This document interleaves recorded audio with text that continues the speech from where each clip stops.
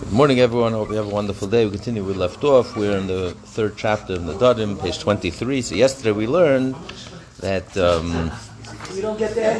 Rav Shimon, the son of Rebbe, wanted to release his vow, and he came to the rabbis, and they tried to make an opening.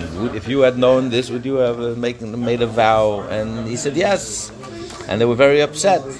And all day, they went from the morning, from the sun to the shade, from the shade to the sun, meaning all day. In the morning, it's not so hot, so they sat outdoors. Then it got too hot, they went under the shade. Then in the late afternoon, when the sun subsided a little, they went out of the shade and went outdoors. In other words, they spent all day trying to release him, and they couldn't. So he said, had I known that it would upset the rabbi so much, that they would work so hard, and they were upset and were trying to release me, for that alone I would never have made the vow, and they considered it a release. We're all holding the 8th line from the top on page 23. Rabbi Shmo, Rabbi Yisrael Shol, son of Yisrael, Rabbi Nedarim Mishnah. He wanted to release his vow. Asal Kamai, the one came before the rabbis. Amalei. Would you have made a vow had you known this? Amalei. He said, honestly, yes, I would have. And this, another opening. Amalei. Many times, they tried a few openings, and every one he said, yeah, I would have made the vow, even if had I known this. Even the chazar. The Mistari Rabbanon, a certain launderer, Katzer is a launderer, saw that the rabbis were so upset. Machia Beuchle the Katzer, he struck Rabbi Shmuel with a launderer's sprinkler. You hear him? Rabbi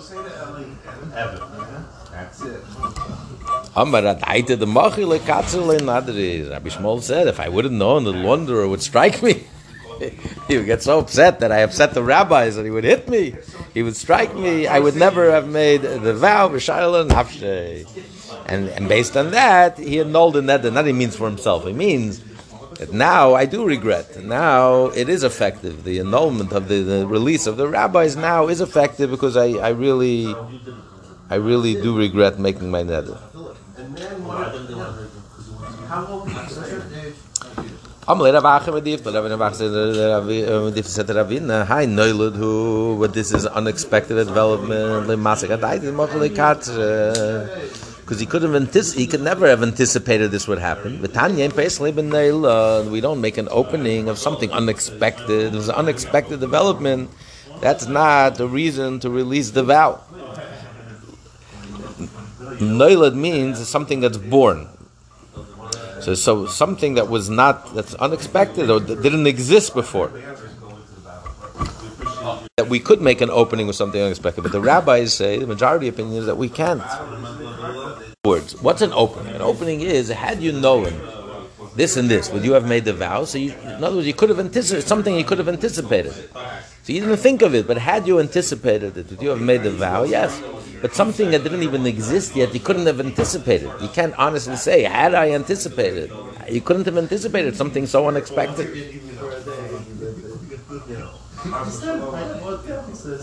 So you can't say it was a lack of awareness. It wasn't a lack of awareness. It was something totally out of the blue. So therefore, there's no way he wouldn't have made the vow. He would have made the vow. You can't release the vow as if he never made the vow.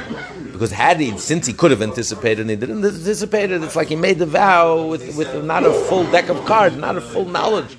So therefore it's not a valid vow. It was never valid. But you can't say that to something that's unanticipated. There's no way in the world he could anticipate it. It was something out of the blue, something totally unexpected. So therefore the time of the vow was a good vow. You can't release it.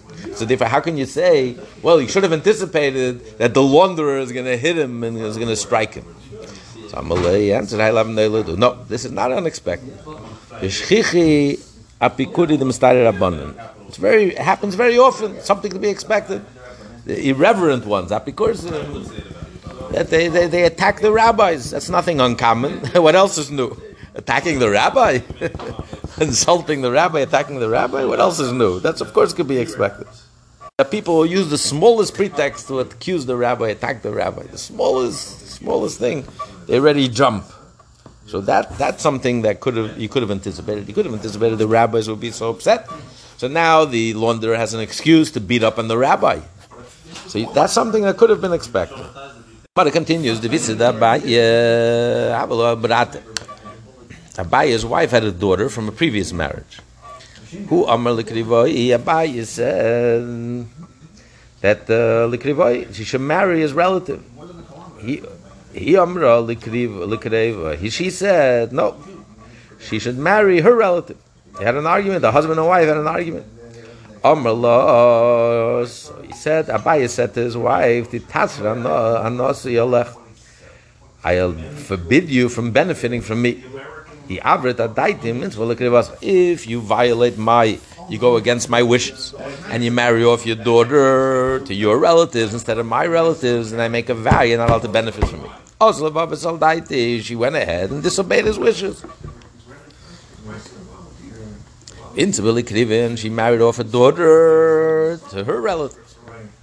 Also, Abaye came for Rabbi Yosef. If he wanted to release from his vow, he didn't really want to forbid his wife to himself.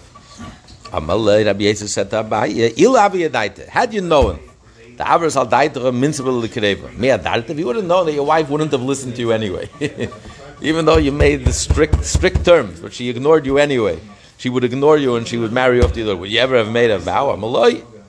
I've never made a vow. Shari is obvious. He thought the threat itself, I was just threatening her, but I didn't expect her to actually carry it out. And had I known she would have carried it out, I would never made this vow. So based on that, Rabbi Yosef released him from his neder. Question is, why isn't this, we learned earlier, a motivational neder? When someone says, if you don't eat in my house, I'm going to... that's not considered a neder. You don't even need a release. Why is this any different? He's just motivating. He says, if you go against my word, then you're going to be... Never meant it as a vow. In the case where they're bargaining and each one says, if you go a penny more than if I pay a penny more than $1, right? It's handling. It never meant really as a neder. Or if I pay a penny more than half a dollar, if you pay a penny less than $1, it's handling. They know initially the intent was to come to a meeting ground, they'll compromise and they'll meet somewhere in between. So it's hard if you don't follow the word. It comes to neder, your intent and your words have to match. Here, the intent was never, but here, Abaye meant it. He says, if you dare go against my wishes, then I don't want you to benefit from me. I'll be very angry. I'll be very upset. But now she went ahead and he didn't think she's going to go against his wishes. He didn't think he's going to respect his wishes. He's not going to have marital relations with her. Yeah. But I thought... Here, Abaye Taka meant it. But now he regrets it, so that's why he released him, he made an opening. Could you make an opening in this way? No, but that's exactly what the neder was. That's exactly the vow. The vow was that if you go against my wishes, is a vow. So what are you saying? Had you known that if you went against your wishes... the vow would take effect. Would you have made a vow? I mean, that's exactly what he did. What do you mean? How do you know it? He knew. That's exactly what he meant. He meant what he said. He said what he meant. That's exactly what his intent was. What do you mean? Had you known that if you were taking a vow, it would actually take effect? That's exactly what he said. He really didn't think that you would go through with it. I mean, he didn't think what he said. What he meant. He meant what he said. Of course. How is that a release? It's like every vow you can say. Would you know that your vow was for real? Would you have made a neder? I mean, it's like a joke. The Gemara says no. Yes, it is a release. But Tanya, we learned the Braisa like that. Ma'aseh b'adam echad. There was a person. He made a vow, forbade his wife from going Eile Regel to the Beis HaMikdash for the holidays. Talking about going to the Beis HaMikdash. That's really here he meant like going to the public lecture on the Yom Tov. So the men would go hear the public lecture, the women also would come. They wanted to see all this multitude of people coming to honor the rabbi and to hear the lecture. So he made a vow forbidding her. But overall, she violated and she went. She wanted to hear. He wasn't going to stop her. She wanted to hear. He came for Rabbi Yossi to release from his neder, which would work retroactively as if it never happened. that his wife, so it turned out his wife would not have violated the neder. Had you known that she wouldn't listen, it wouldn't help, and she's going to go anyway, would you ever made a neder? You want your wife to violate a vow? Would you make a vow? And Rabbi Yosef released him from his neder. So it's exactly Rabbi Yosef's case, the Abaye. Had Abaye known that Abaye made a neder, yes, of course he meant what he said what he meant. But he thought that would be enough to stop his wife. Had he known that his wife wouldn't listen to him, when it comes to marriage, you don't even listen to your parents, you have to listen to your heart, and therefore she wanted her daughter to marry someone that she loves, her relative, not the one that is her husband chose, his relative. So had you known that she wouldn't have listened, would you have made a neder? And he said no, and therefore it is a good release. Next Mishnah, Yaakov says, that's the person declares a vow to pressure him to eat with him. He should say, any vow that I will declare in the future will be null and void. But it's only effective if he remembers his disclaimer when he makes the neder. Saying that his friend, if he doesn't eat by him, his friend is never allowed to benefit from him.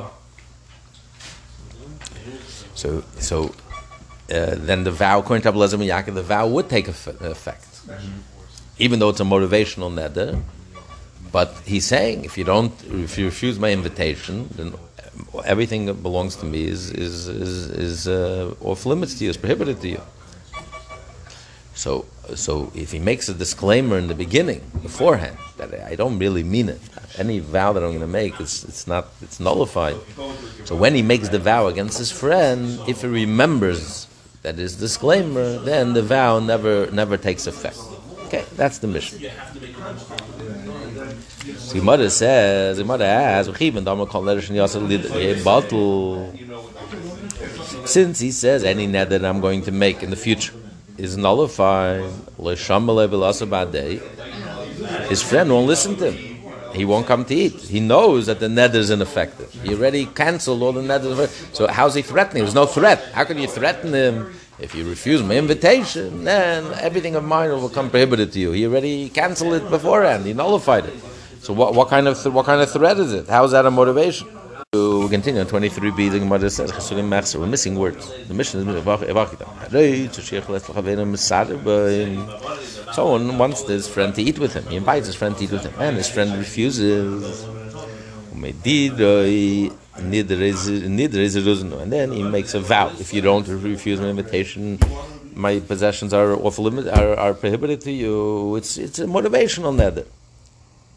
It's a motivational neder. You don't even need a nullification. It's not. He didn't really mean it. Why is this any different than the case we just learned with Abaye? So told his wife, if you violate my this, then you can. No. The Gemara didn't say that yet. The Mishnah starts out before no preemption. It's just neither is it isn't. Because here it's not commensurate to the crime. You can't say, well, if you refuse my invitation to eat today, forever and ever, you're never ever allowed to benefit from me.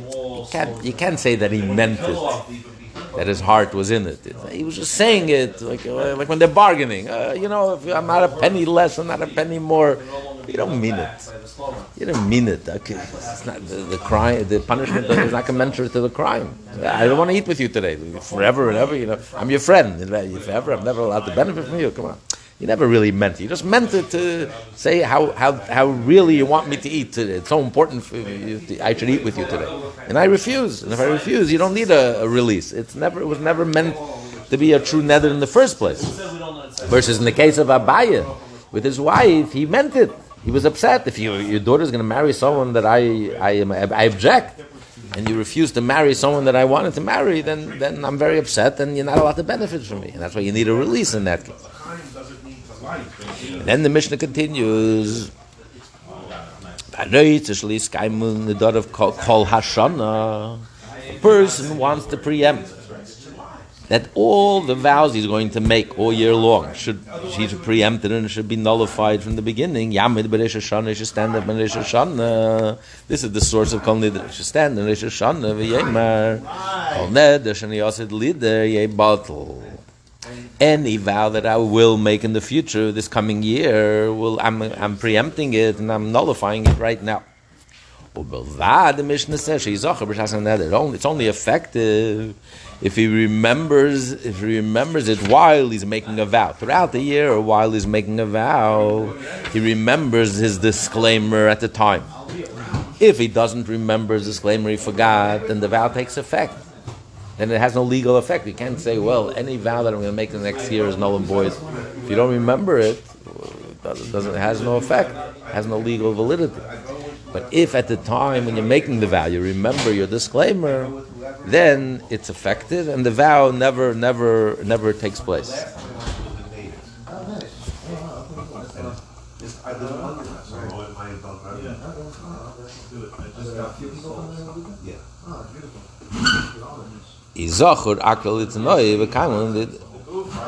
Wait a minute, just the opposite. If he remembers when he makes the vow, and nevertheless he's making a vow, so he's uprooting the condition. Now he's overriding his exemption, his disclaimer.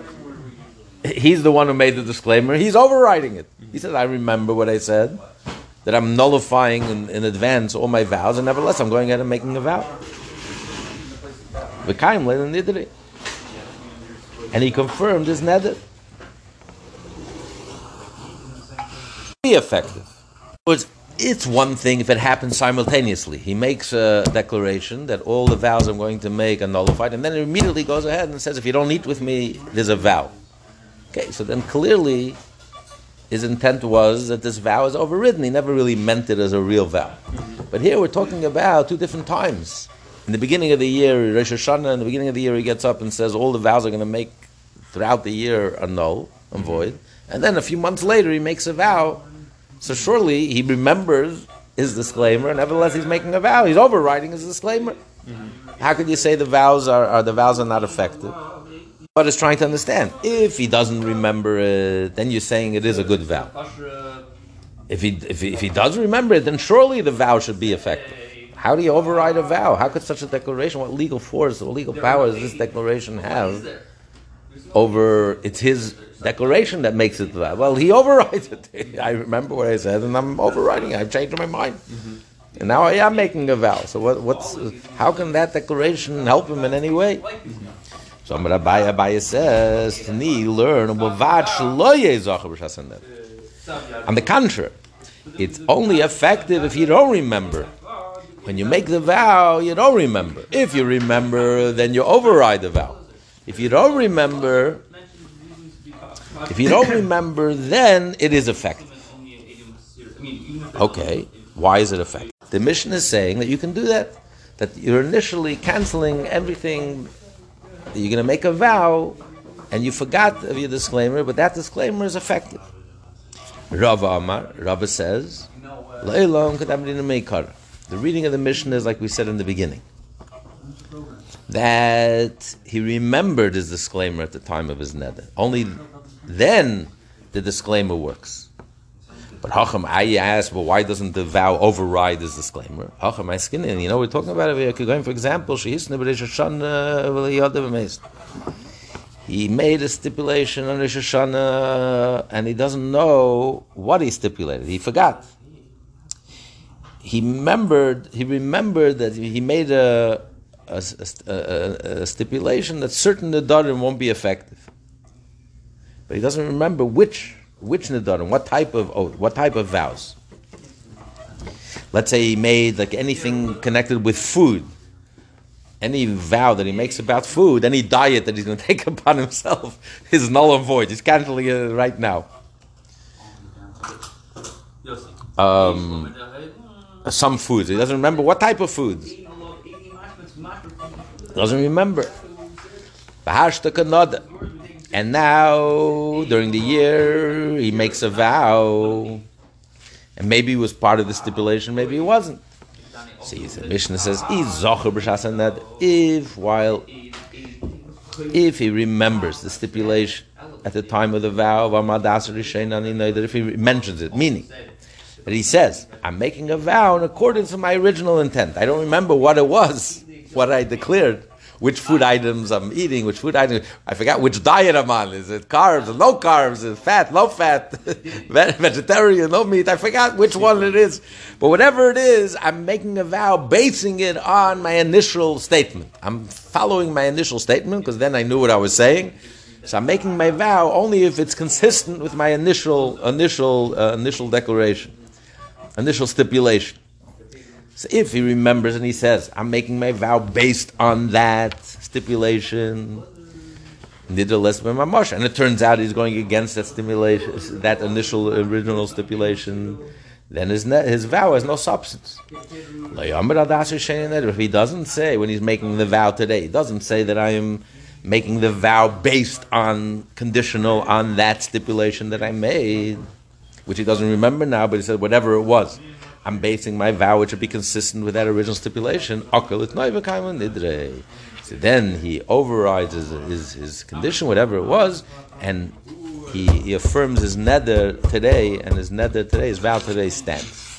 Rav is saying that if you make a stipulation that all my vows for this year are going to be null and void, any vow you make during the year and you forgot about the stipulation, it has no validity. Even if you remember, surely it has no validity. I'm overriding the vow. The only time it has validity is if you made a vow, you don't remember what the specifics were. When you're making a vow, I'm not sure, is this vow consistent with that original stipulation or not? So if you say explicitly, I'm making a vow, as long as it's consistent so if it's consistent, it's effective. If not, not.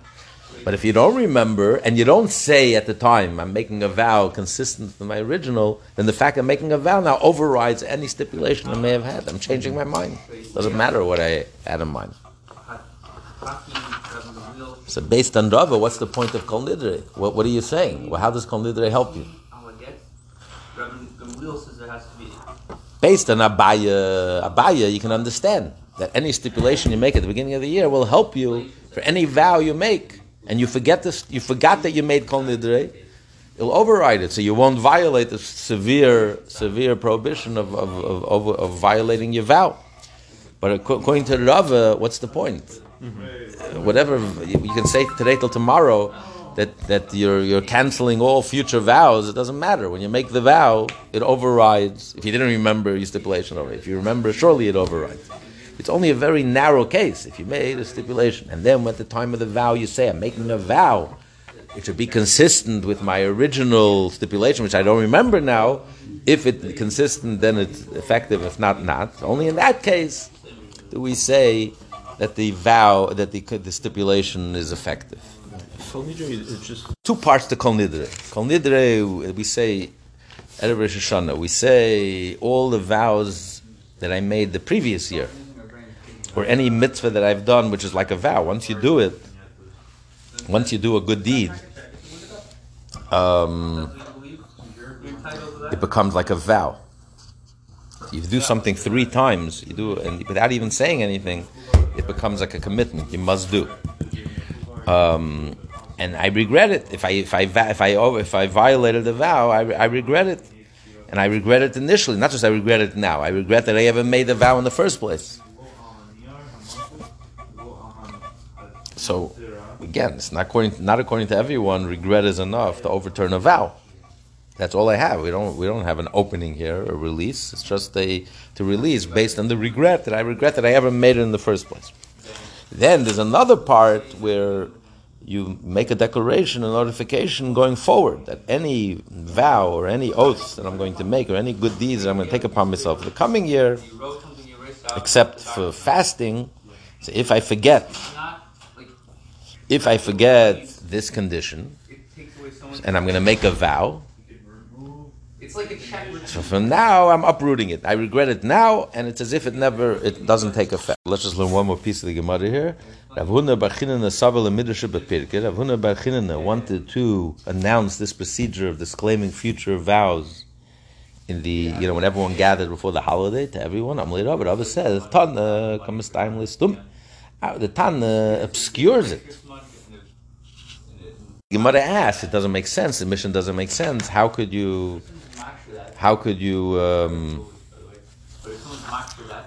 That if the person he's trying to pressure to eat with him heard that he's canceling all his vows, how is that effective then? How is he trying to make a vow, force him to pressure? So you have to add words. So the mission is keeping it obscure, and you're trying to announce it in public.